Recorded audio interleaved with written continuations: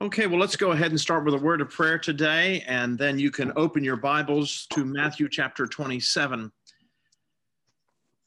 The Lord be with you. And also with you. Let us pray. O gracious and most merciful Father, who has vouchsafed us the rich and precious jewel of thy holy word, to reform us, to renew us according to thine own image, to build us up into the perfect building of thy Christ, and to increase us in all heavenly virtues. Grant this, O Heavenly Father, for the same Jesus Christ's sake. Amen. We had some technological difficulties the last time that we gathered. Hopefully, we are not going to have those problems again, but we'll do our best to make our way through. Open your Bibles, as I said, to Matthew chapter 27. Let's go ahead and read through the first 10 verses. We may get beyond this, but this is what we're going to take a look at as we begin today. When morning came, all the chief priests and the elders of the people took counsel against Jesus to put him to death. And they bound him and led him away and delivered him over to Pilate the governor. Then when Judas, his betrayer, saw that Jesus was condemned, he changed his mind and brought back the 30 pieces of silver to the chief priests and the elders, saying, I have sinned by betraying innocent blood. They said, what is that to us? See to it yourself. And throwing down the pieces of silver into the temple, he departed, and he went and hanged himself. But the chief priests, taking the pieces of silver, said, it is not lawful to put them into the treasury, since this is blood money. So they took counsel and bought with them the potter's field, a burial place for strangers. Therefore that field has been called the field of blood to this day. Then was fulfilled what had been spoken by the prophet Jeremiah, saying, and they took the 30 pieces of silver, the price of him on whom a price had been set by some of the sons of Israel. And they gave them for the potter's field, as the Lord directed them. It seems a little strange for us at this particular point in the year to be studying the final events in Jesus' life and ministry. Because, of course, this is the season of Advent. It is a time when we are preparing to celebrate the Lord's arrival. It's a time in which we prepare for the commemoration of his first coming, when he was born in great humility in Bethlehem of Judea. And it's also a time in which we prepare our hearts and our minds for the return of the Son of Man in glory at the end of the age, when he will judge the quick and the dead. And yet here we are at this point in our study of Matthew's gospel, studying the final things, the death of Jesus Christ, his arrest, his death, and his ultimate burial and resurrection. So it may seem a little odd, but one of the things we have to remember is that there really is a direct connection between Bethlehem and Jerusalem. In fact, one scholar has said the real significance of Bethlehem is that it is the first step on the road that leads to the cross. Bethlehem is the first step on the road that ultimately will take us to Calvary. We must never forget that Jesus Christ was born for an express purpose. We can't get bogged down in sentimentality and think about the little baby in the manger. All of that is very important, and we don't want to downplay it, but we must never forget that that baby was born for a specific purpose. He was born for the express purpose of mounting the arms of the cross and dying for us men and for our salvation. This is what the Apostle Paul says. He says, at just the right time, God sent forth his Son, born of a woman, born under the law, to redeem those under the law. It's Paul's way of reminding us that Jesus was born for the purpose of dying. So there really is a connection between the event that we are preparing for in this season of Advent and the event we are studying here in Matthew chapter 27, the final events of Jesus' life and ministry. And that is, of course, how Matthew begins this section, this 27th chapter. He talks about how the chief priests and the elders of the people took counsel against Jesus to put him to death, and how they led him away and delivered him to the Roman governor, Pontius Pilate. But what is interesting is that even as Matthew is laying the foundation for us, paving the way for Jesus' journey to the cross, he interrupts his narrative, briefly at least, to tell us the story of Judas Iscariot. Now, we've already been introduced to Judas But here we are given the final act in Judas's sad drama. We are given a picture of what ultimately happens to this man who had sold Jesus really for the price of a common slave. And as we study this 27th chapter of Matthew, and really the chapter that precedes it, one of the things that you will notice is the genius that Matthew expresses in the way that he organizes his material. And Matthew is not just giving us a blow-by-blow account of the events as they actually happen. Now, he is giving us that. He is presenting us with a chronological description of the events, the historical events as they unfolded. But he's doing more than that. He is also organizing his material in such a way as to impart to us some very powerful spiritual and moral lessons. And that becomes very clear. I pointed out to you last week that what we have here in Matthew chapter 26 and 27 is a series of contrasts, a series of juxtapositions, if you will, that are meant to show us the superiority of Jesus Christ, but also to teach us a number of important lessons for our own lives. The first juxtaposition that we encountered was the juxtaposition in the previous chapter between Jesus and Peter. The way that Matthew organizes his material, he shows us that both Jesus and Peter went through a period of questioning, a period of interrogation, but he contrasts the way that Jesus answered and the results and the way Peter answered his interrogation and the results. You'll recall that Jesus had been arrested in the Garden of Gethsemane. He had been dragged off first to stand trial before Annas, who was the hereditary high priest. But because Annas had no real authority under Roman law, Jesus was then led to the high priest Caiaphas, who, at least according to the Romans, was the official high priest. And there Jesus went through a mock trial. There were a whole series of questions that were put to him by the Jewish religious leaders, the member of the Sanhedrin, the highest body of authority within Judaism in the first century. Well, you'll recall that Peter also was interrogated. When Jesus was arrested, all of the disciples scattered, they ran away. But Peter, we're told, did follow Jesus. He followed at a distance the whole way to Caiaphas's house. And there at the gate, he encountered a servant who asked him a question. He was interrogated. The question was, are you one of the Galileans? Are you one of Jesus' disciples? And as you know, Peter denied it. And then he was led into the courtyard and he was asked again, was he one of Jesus' disciples? And he denied it. And then he was actually asked a question by even a slave girl, one of the girls who was serving in the high priest's palace. She asked him, was he one of the Lord's disciples? She recognized that by his accent, he was from Galilee, where Jesus was from. And so she asked the question. And of course, Peter denied it. So both of these men were interrogated. Both of these men offered answers. Jesus offered honestly, Peter dishonestly. And what's also interesting is that both of these men affirm the truthfulness of their testimony by oaths.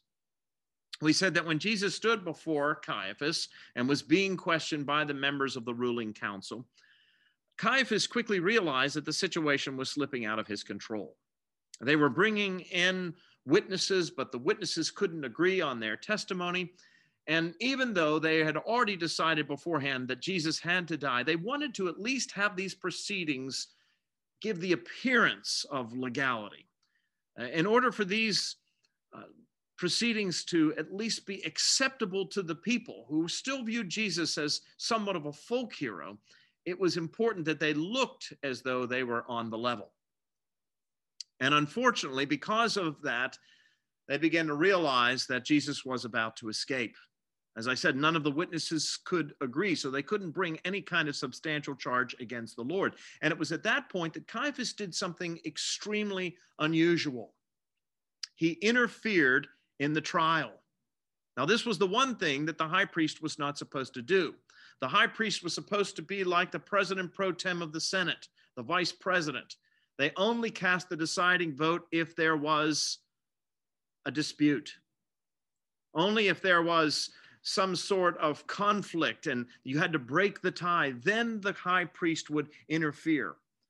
But Caiaphas could certainly see that the situation was slipping away. And he had already determined that Jesus had to die. It was too great a threat to his own position and, in his mind, to the threat of the nation. And so he interfered and he charged Jesus with the most solemn oath that was available in the first century. He charged him by the living God to answer the question, was he the Messiah? And not just was he the Messiah, but was he the divine Messiah? I pointed out last week that the way that Caiaphas asked that question was most ingenious. If Jesus had simply said he was the Messiah, there wouldn't have been too much trouble, because there were many people who claimed to be messiahs. But what Jesus was claiming was to be a divine Messiah. And in the eyes of the Jews, that was blasphemy, and it was punishable by death. It would have been the means by which Caiaphas and the others would have been able to whip the people into a frenzy. And so he charged Jesus with a solemn oath to give the answer. Are you the Messiah? Are you the divine Messiah? Are you claiming not to be a son of God, but the Son of God? And we're told that Jesus, on the basis of that oath, answered truthfully. Up to that point, he had pretty much been silent. As he's described later on in the Gospels, he was like a lamb who was silent before its shearers. But at that moment, Jesus answered honestly. He said, "It is true." Well, Peter was also interrogated, and he also affirmed the truthfulness of his testimony on the basis of an oath. We're told that when the little girl asked him, "Are you one of the disciples?" he called down a curse, an oath on his own head. He said, "I swear to God, I do not know the man." So you see what Matthew's doing. He's contrasting these two individuals faced with similar circumstances, but how they react in totally different ways.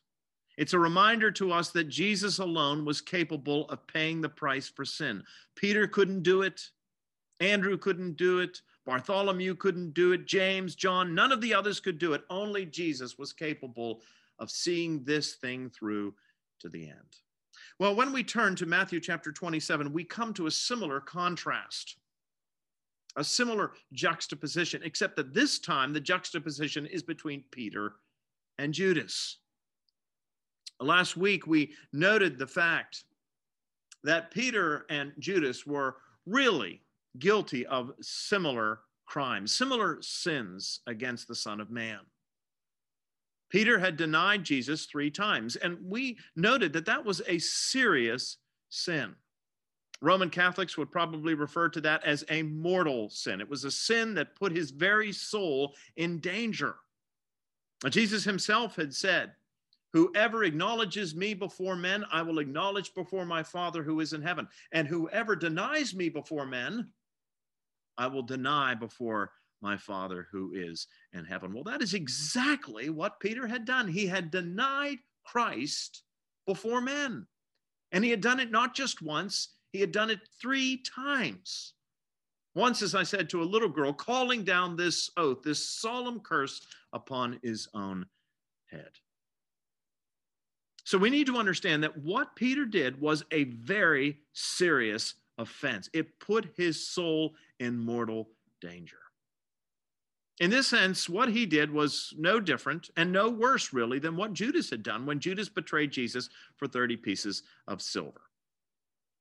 The 2 offenses were equal in their severity and equal in terms of sin before the eyes of Almighty God. So both of these men sinned. Both of these men fell. And yet the scriptures make it very clear that one of these men fell permanently, and one of these men fell temporarily. Peter, of course, did not fall away from Christ completely. Ultimately, he was restored to fellowship with Christ. Following the resurrection, Jesus met him up there by the Sea of Galilee. And as they sat around a fire, Jesus asked the question, "Peter, do you love me?"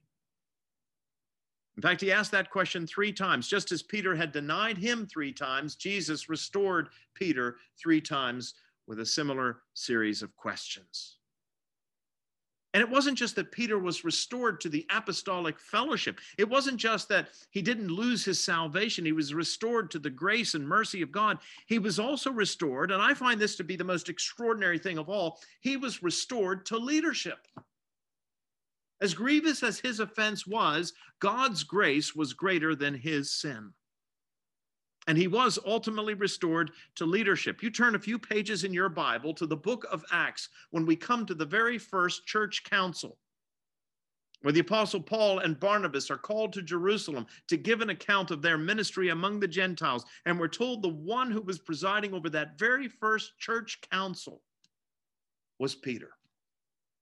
Peter had become the leader of the apostles. Jesus' words to him up there at Caesarea had been fulfilled. He became the rock upon which Christ would establish and build his church.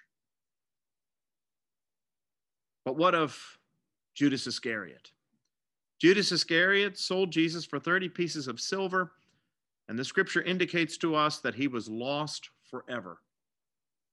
Now, somebody might say that that seems to be a little presumptuous to assume that Judas Iscariot was lost forever. But that's exactly what Jesus himself said. Jesus said it would have been better if this man had never been born. On one occasion, Jesus said, Judas has gone to that place that he deserves. And that can only mean one thing. That is to say that Judas was lost. His soul perished for eternity. And so you can't help but ask your question, well, if they were guilty of precisely the same offense, if there was no real difference in terms of severity between what Peter did and what Judas did, why was it that Peter fell temporarily and Judas fell eternally? What was it that was different about Judas? Well, I think Matthew gives us an indication here in this 27th chapter in verse 3.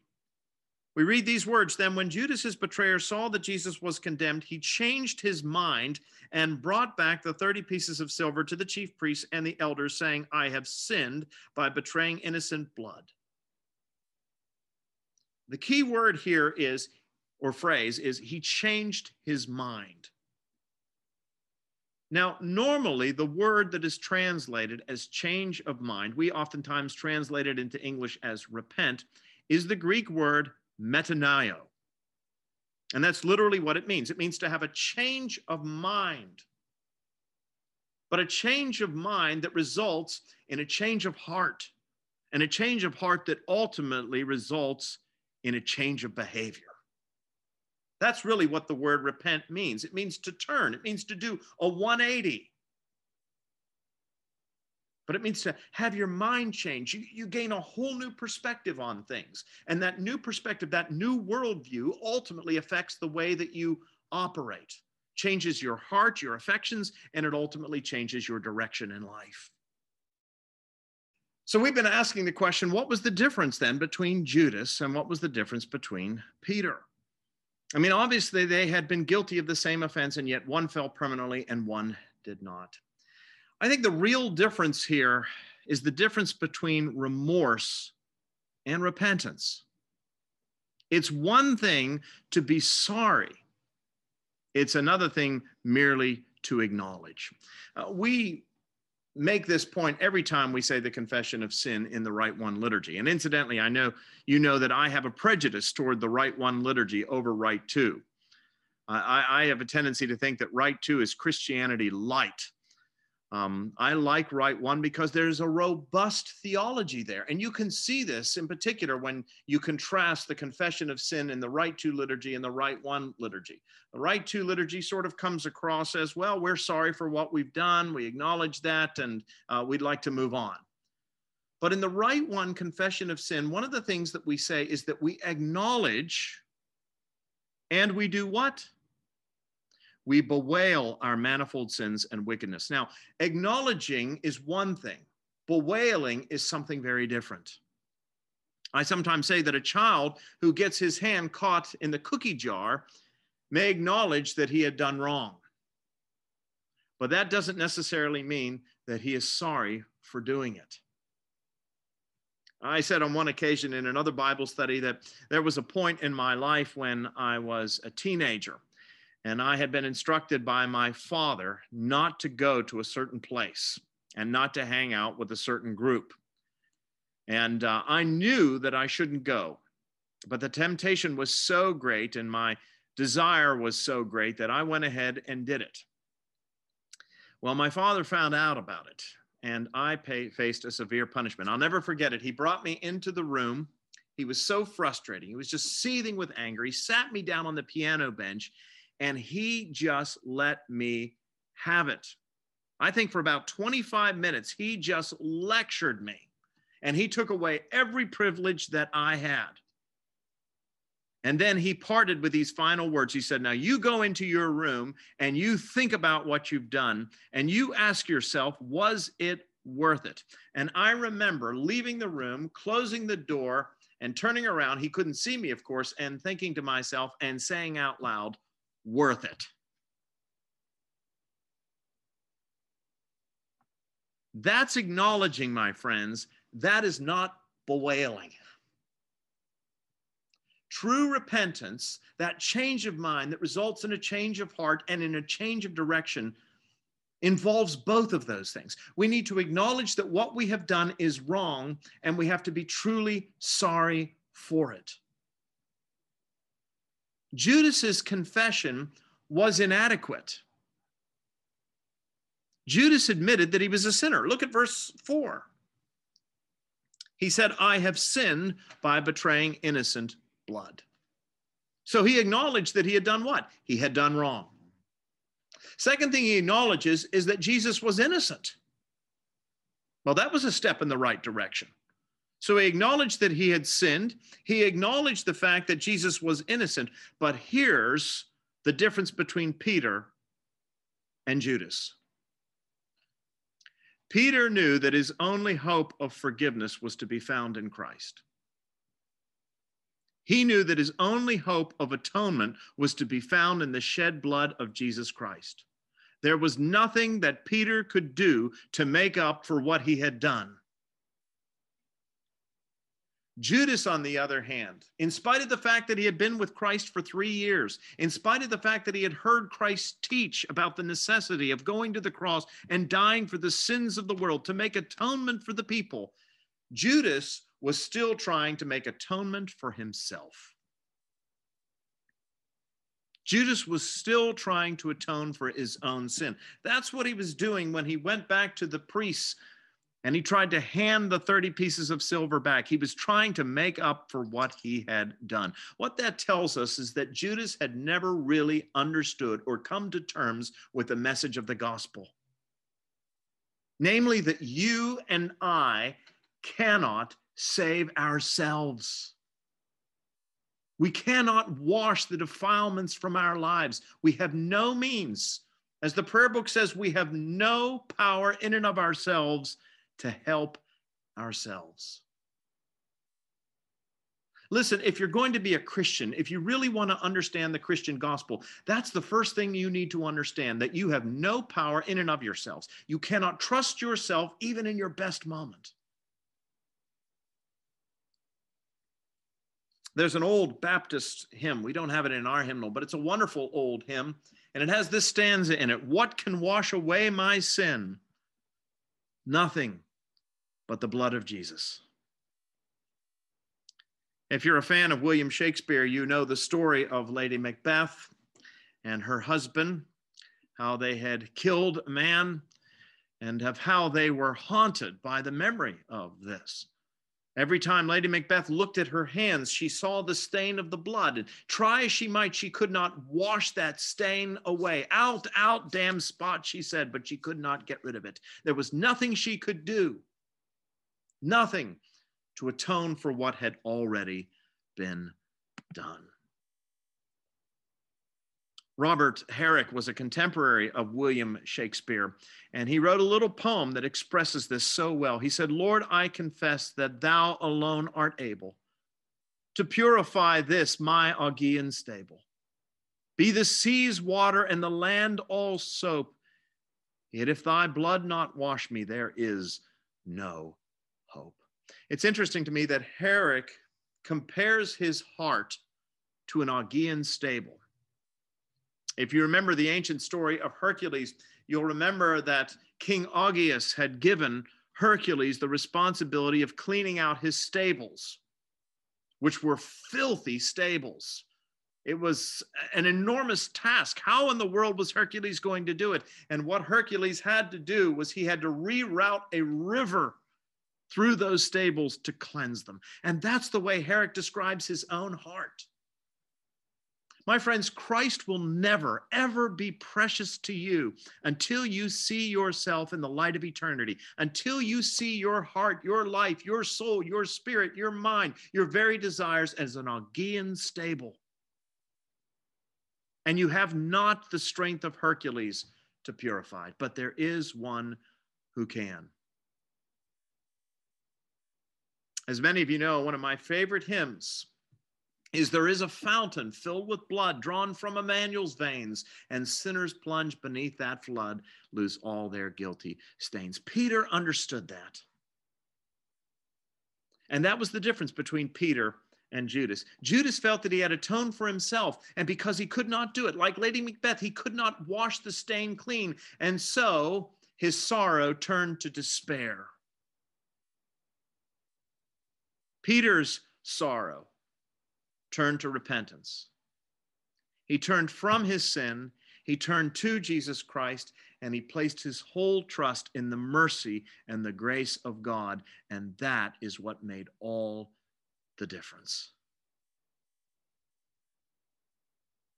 Is that true in your life? Listen, folks, we have all done things that we regret. We have all done things for which we are sorry. We have all done things of which we are ashamed. But are you trying to atone for your own sins? Are you trying to save yourself? Or are you turning to the only one who has the power to wash you whiter than snow?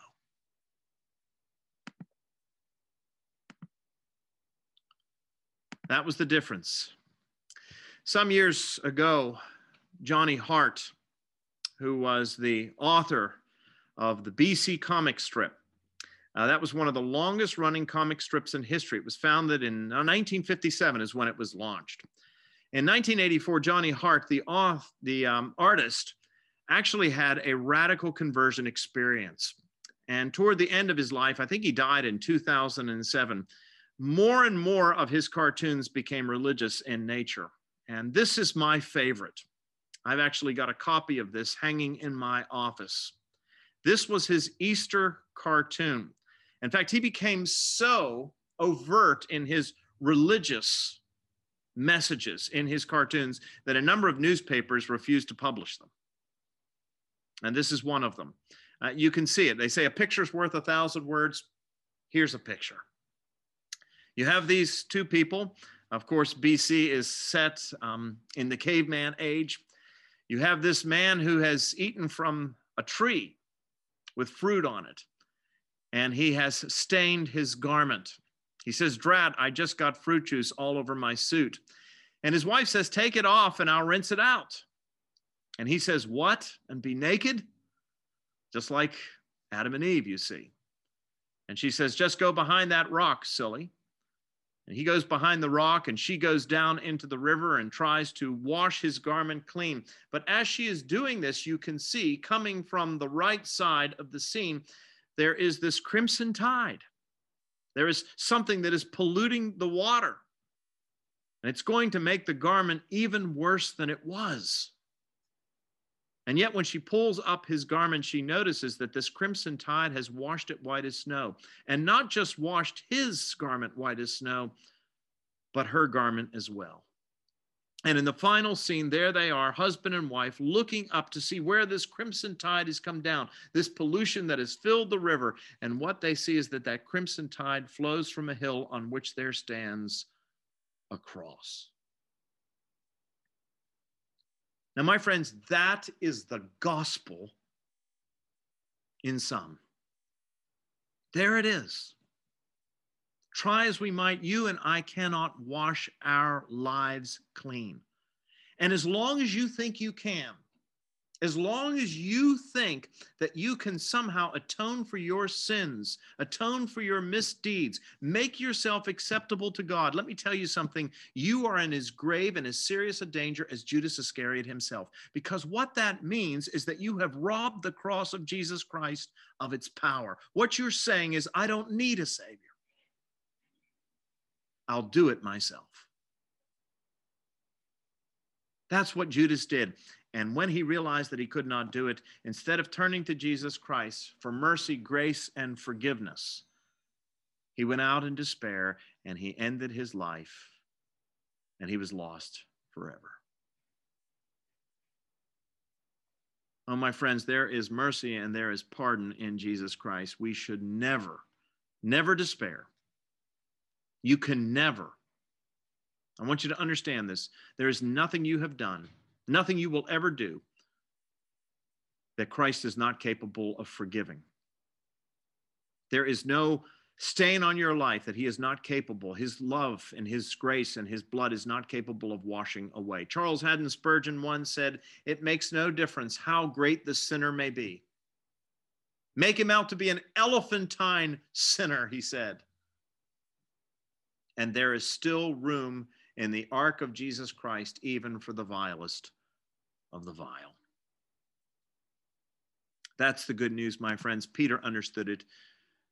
Judas did not. Now, that, of course, is the most important lesson that we can learn from Judas Iscariot. But there are a number of other lessons. We've already alluded to some of these in previous lectures. But we need to go ahead and repeat some of them and look at some new ones. What are the lessons we are expected to learn from the life of Judas Iscariot? Matthew records this, as I said, not simply as a chronological record of what happened in these final days of Jesus' life, but he records these events for our benefit. John makes that point very clear in his gospel. He said Jesus did many other things that are not recorded in this book, but these are recorded that you may know that Jesus is the Christ and that you may have life in his name. So when Matthew and John and Mark and Luke record these events, they are recording them, yes, for historical reasons, but also that you and I might learn from them. And one of the lessons we learn from Judas Iscariot is that, my friends, proximity to Christ is not enough. It's not enough to be a religious person. Judas Iscariot lived in close proximity to Jesus Christ for 3 years. He sat under the teaching of the greatest teacher the world has ever known. He witnessed some of the greatest miracles in all of history. And yes, in spite of his proximity to Christ, he missed the heart of the gospel. And there are many people like that today. They may have been raised in the church. They may have gone through the rites and ceremonies of the church. They may have been confirmed at the hands of a bishop. They may have been baptized in a font that goes back to the 17th century or the 18th century. But in spite of their close proximity to religious matters, they have never really heard the gospel. They may have been churched, but they've never been converted. They've never understood that they are sinners in need of a Savior and they cannot atone for their own sin. Second thing we learn from Judas Iscariot is that you're never going to find help in wicked people. Judas Iscariot had conspired with the priests in order to betray Jesus for 30 pieces of silver. And when he realized what he had done and the gravity of the situation, he did indeed show remorse. He was sorrowful. And he went back and he tried to undo it. He went back to the temple precincts and he told the priests that he had sinned, that he had betrayed innocent blood, and he wanted to return the money. He wanted to do the right thing. But look at their response. Verse 3, then when Judas his betrayer saw that Jesus was condemned, he changed his mind and brought back the 30 pieces of silver to the chief priests and the elders, saying, I have sinned by betraying innocent blood. And they said what? Well, you would expect them, religious people, to say, that's right, you've done the right thing. If you realize you've done wrong, good for you. It's not too late to undo it. But instead, what did they say? They said, what is that to us? They weren't the least bit concerned about Judas and his beleaguered conscience. They could care less. He was simply a pawn. And let me tell you something, that's the way it generally is with wicked people. If you were living in the company of those who are at odds with God, understand they will have no great affection for you in your time of need. Here's the third thing we learn from Judas Iscariot, and that is this. If you engage in sin, it never stops with just one. It's like smoking cigarettes. You just can't stop with one. Once you get addicted, it's impossible almost to break that cycle. And that's the way it was for Judas Iscariot. Sin is a dangerous spiral. There's no such thing as a little sin. Keep your finger there in Matthew, if you will, and turn to Romans for just a moment. Paul's great epistle. And what Paul describes there in that first chapter is this downhill spiral, the fact that one sin always adds to another. It's compound interest, if you will. And Paul does this in a very dramatic way, and we can see it. It's a description really of our culture, but it's a description also of what happens to individuals. Because what is a culture but the story of individuals written in large? So here's what Paul says, beginning at verse 18 of Romans chapter 1. He says, "For the wrath of God is revealed from heaven against all the ungodliness and unrighteousness of men who by their unrighteousness suppress the truth." Here's the first thing Paul tells us in Romans 1:18, namely that the wrath of God is being revealed against mankind. Now understand that when Paul talks about wrath, Paul's not talking about something akin to human anger. I think when we think of anger or God's anger, we have a tendency to think of somebody who is not in control, somebody who lashes out, somebody who loses their temper. When the scripture talks about the wrath of God, it's not talking about God's anger in that sense. The wrath of God is simply an extension of God's righteousness. I've sometimes described it as an allergic reaction. There are some people, for example, who simply cannot tolerate gluten, or there are some people that cannot tolerate eggs or lactose, whatever it may be, and they have an automatic reaction to it. That's what the wrath of God is like. His righteousness is such that whenever he comes into contact with impurity, with sin, his wrath is enraged. And that's what Paul is describing. He says the wrath of God. God has come into contact with what? All the ungodliness and unrighteousness of men, and his wrath is enraged. But look at what he goes on to say, who by their unrighteousness suppress the truth. The problem, Paul says in verse 18, is not that human beings are ignorant of the truth. He says they have full knowledge of the truth. The problem, he says, is that they suppress the truth. It is an active suppression of the truth. He goes on to say this, for what can be known about God is plain to them because God has shown it to them. For his invisible attributes, namely his eternal power and divine nature, have been clearly perceived ever since the creation of the world in the things that have been made so that men are without excuse. He's saying, people cannot say there is no God. He says evidence of God is all around them. God's signature is written across the entire created order. No, what men have done is that they're not ignorant of the truth. The problem is that they have denied the truth. They have actively suppressed the truth about God. He goes on to say, for although they knew God, they did not honor him as God or give thanks to him, but they became futile in their thinking, and their foolish hearts were darkened. Here you begin to see the downhill spiral that I've been talking about. The first thing that mankind does is they suppress the truth. The truth about God is plain to them by the things that have been made, God's signature written across the created order. But men suppress the truth. They refuse to acknowledge it. Just like the Pharisees refused to acknowledge Jesus in spite of the fact that their hearts were convinced that he really was the Messiah. Remember what Nicodemus said in John chapter 3, speaking for the Sanhedrin? He said, we know that you are a man who has come from God, for no one could do the things that you are doing unless God were with him. They knew, and yet they suppressed the truth. But what happens when you suppress the truth? You start on this downhill path. All of a sudden, your thinking becomes futile and your hearts become darkened. Claiming to be wise, they became fools. And because they're futile in their thinking, foolish in their hearts, they exchanged the glory of the immortal God for images resembling mortal men and birds and animals and creeping things. In other words, they began to worship the creation rather than the Creator. Now, you can see that so clearly in our culture today. People refuse to acknowledge God, his authority, his sovereignty over the world. And so they begin to worship what? Created things. They begin to worship money. They begin to worship the creation itself. They begin to worship themselves. Therefore, what happens? Here's the next stage in that downhill spiral. Therefore, God gave them up. This is actually the language of a prisoner exchange. God simply hands them over.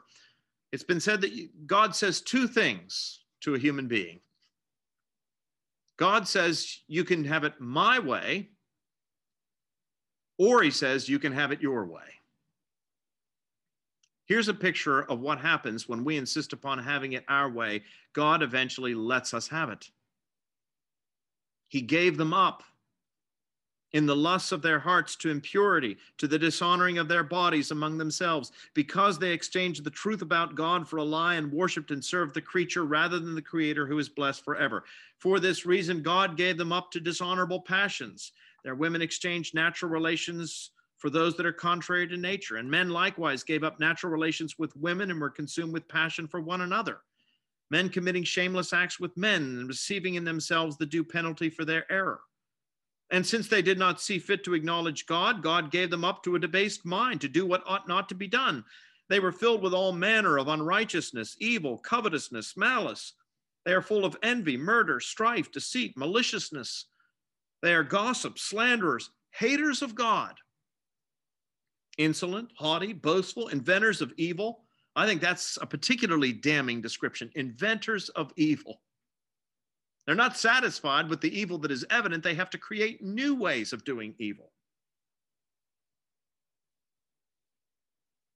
They are slanderers, haters of God, insolent, haughty, boastful, inventors of evil, disobedient to their parents. They are foolish, faithless, heartless, ruthless. Though they know God's decree that those who practice such things deserve to die, they do not only do them, but they give approval to those who practice them. As the scripture says elsewhere, they glory in their shame. Folks, if we're honest, this is a description of American culture today. It's the description of a culture which knows the truth about God but suppresses that truth and exchanges the truth of God for a lie. It's a culture whose minds have become darkened, whose hearts have become hardened.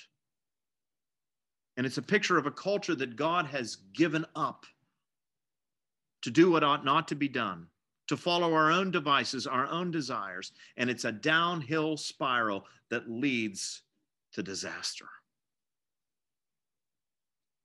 And what is true of a culture is true of individuals. That's what we see happening in the life of Judas Iscariot.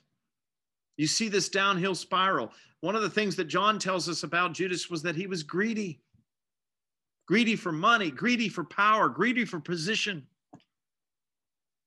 And when Jesus rode into Jerusalem on that first Palm Sunday, I'm sure that Judas was with the rest shouting, Hosanna in the highest. Finally, the Messiah was going to come and drive out the Romans. But over the course of the preceding or the following days, one of the things that Judas began to realize that Jesus had come to be the king, but not the king who would be lifted up upon a cross or on a throne, but on a cross. And that is not what Judas had bargained for. The betrayer felt betrayed. He became resentful toward Jesus. He decided at some point in the course of that week that if Jesus was not going to fulfill his expectations of what the Messiah should be, then he needed to get rid of Jesus. And so he did. He betrayed him for 30 pieces of silver. But then with what little conscience he had left, he went back and tried to atone for his own sin, but it was too little, it was too late. And in the end, he despaired. And he went out and he hanged himself. And he was lost forever.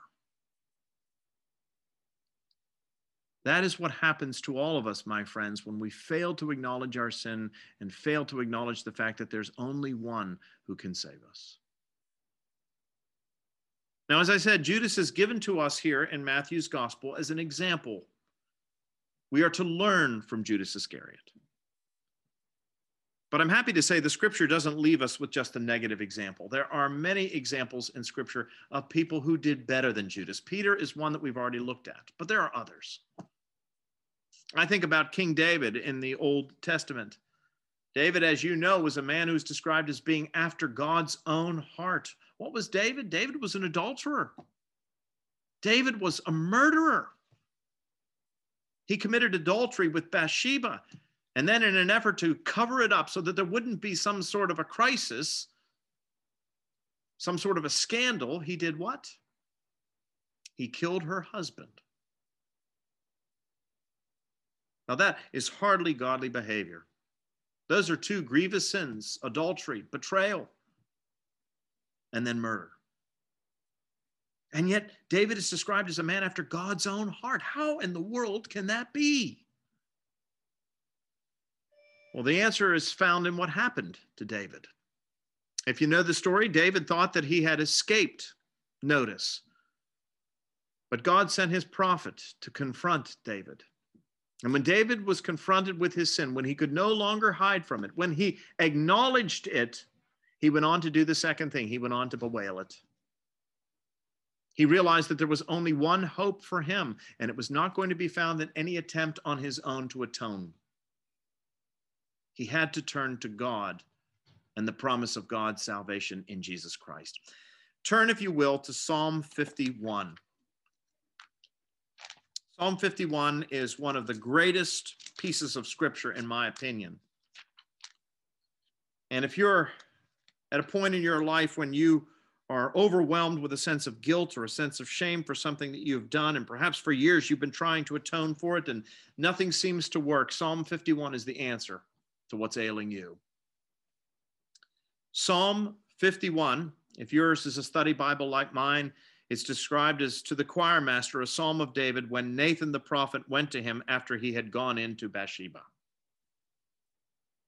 So David has been confronted with his sin by the prophet Nathan.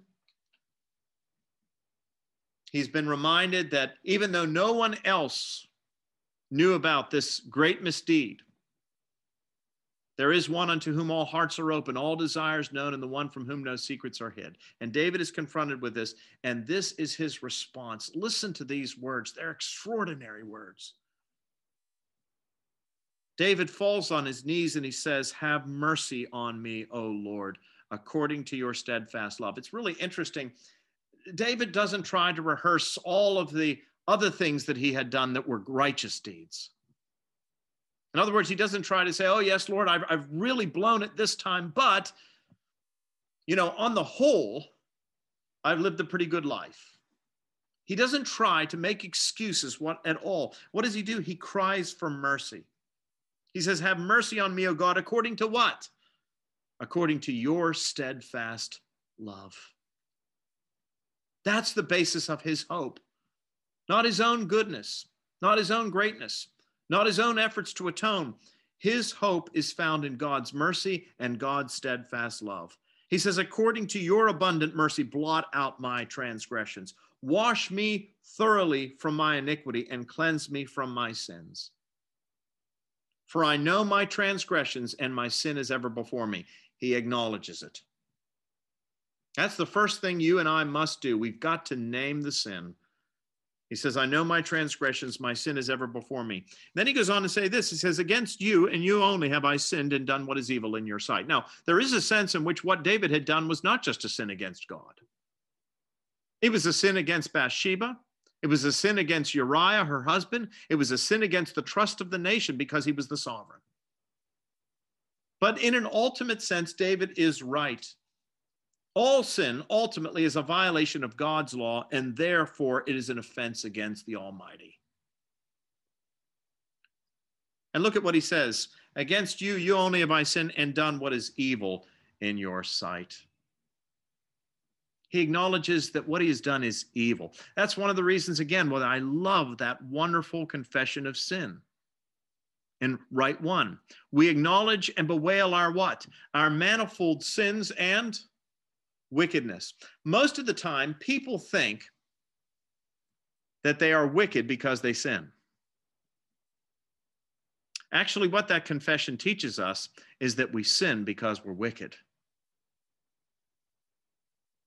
The problem is with our hearts. It's out of our hearts that these evil desires come. And so David acknowledges that. He says, against you have I sinned and done what is evil in your sight, so that you are justified in your words, you're blameless in your judgment. David says, Lord, if you were to turn me into a cinder right now, you would be perfectly justified in doing so. No one could bring any fault to you. And then he says this, behold, I was brought forth in iniquity, and in sin did my mother conceive me. He's saying, look, I'm OS positive. I was born this way. But then in verse 7, he adds these words. He says, purge me with hyssop, and I shall be clean. Wash me, and I shall be whiter than snow. The key word in that particular verse, verse 7, is the word hyssop. He says, purge me with hyssop. What does that mean? Hyssop is a plant. What does he mean, purge me with hyssop? How can you be purged with a plant? The hyssop branch was the branch that was used on the Day of Atonement.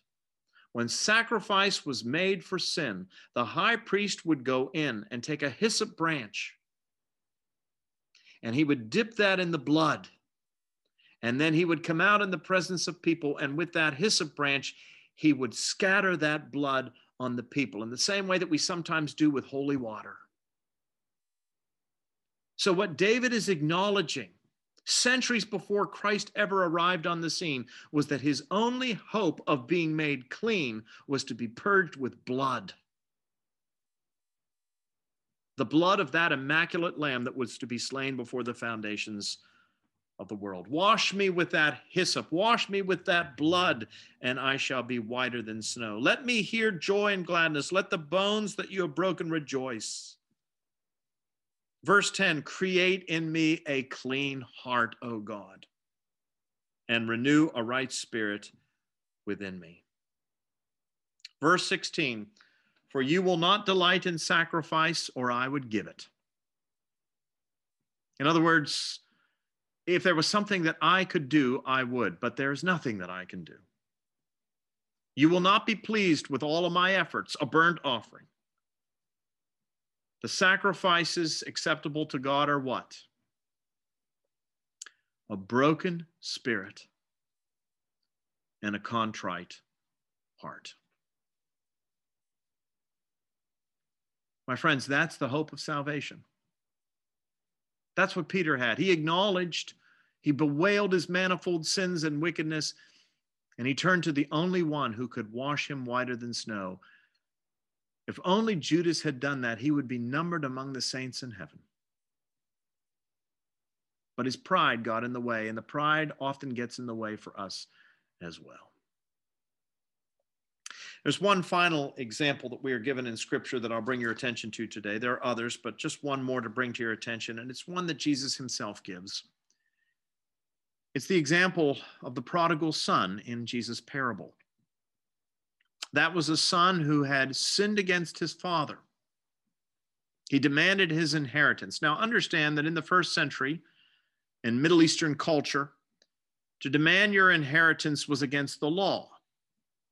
You could only receive your inheritance when your father died. So when this young man went to his father and demanded his inheritance, what he was basically saying to his father was, I wish you were dead. And his father knew that it was a mistake to give the boy the inheritance, but he did what? He gave him up. He gave him up to do his own thing. And the boy started on that downhill spiral. We're told he went off into a distant country and he squandered that on loose living. I don't need to describe for you what loose living looks like. Most of us know very well what that is. And he lost it all.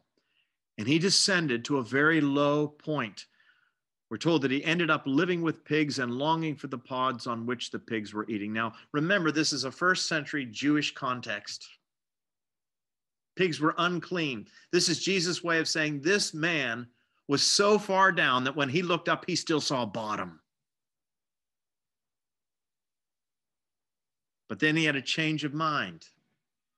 A change of mind that ultimately led to a change of direction, and a change of direction that ultimately led to a change of heart. He said, this is what I will do. I would be better back in my father's house as a servant than here feeding these pigs and eating their pods. And so he says, I will go back to my father, and I will say to my father, I have sinned, and I'm no more worthy to be called your son. Make me a servant. And that's what he does. And he goes back. And what's the reaction of the father when the father sees that prodigal coming back? Well, he could have shut the door in his face, but he doesn't. We're told that he went out and he met the boy on the street, and he embraced him, and he forgave him, and he put a ring on his finger and a mantle about his shoulders, and he killed the fatted calf. That's what Peter experienced up there by the Sea of Galilee. He said, I will go back and I will say to my father, I am not worthy to be your son. Make me a servant. And what he found was a welcome and a restoration. And my friends, the same is true for you. We need to acknowledge and we need to bewail our manifold sins. We need to recognize that we are not good people. Do not think for 1 minute. This is one of the great messages of the scripture. Our world would have us believe that people are basically good. The scripture says we are basically evil. Jesus entrusted himself to no man. Why? Because he knew what was in the heart of men. No, the great message is that God loves us in spite of that. And if we acknowledge, and if we bewail, and if we stop trying to make atonement for our own sins, and we simply acknowledge the fact that we've sinned and we come back and we are truly sorry, what we will find is what Peter found. What we will find is what the prodigal found. What we will find is what David found: mercy, grace, and pardon. For there is forgiveness in the blood of the Lamb. That's our only hope, my friends. And yet, what a hope it is.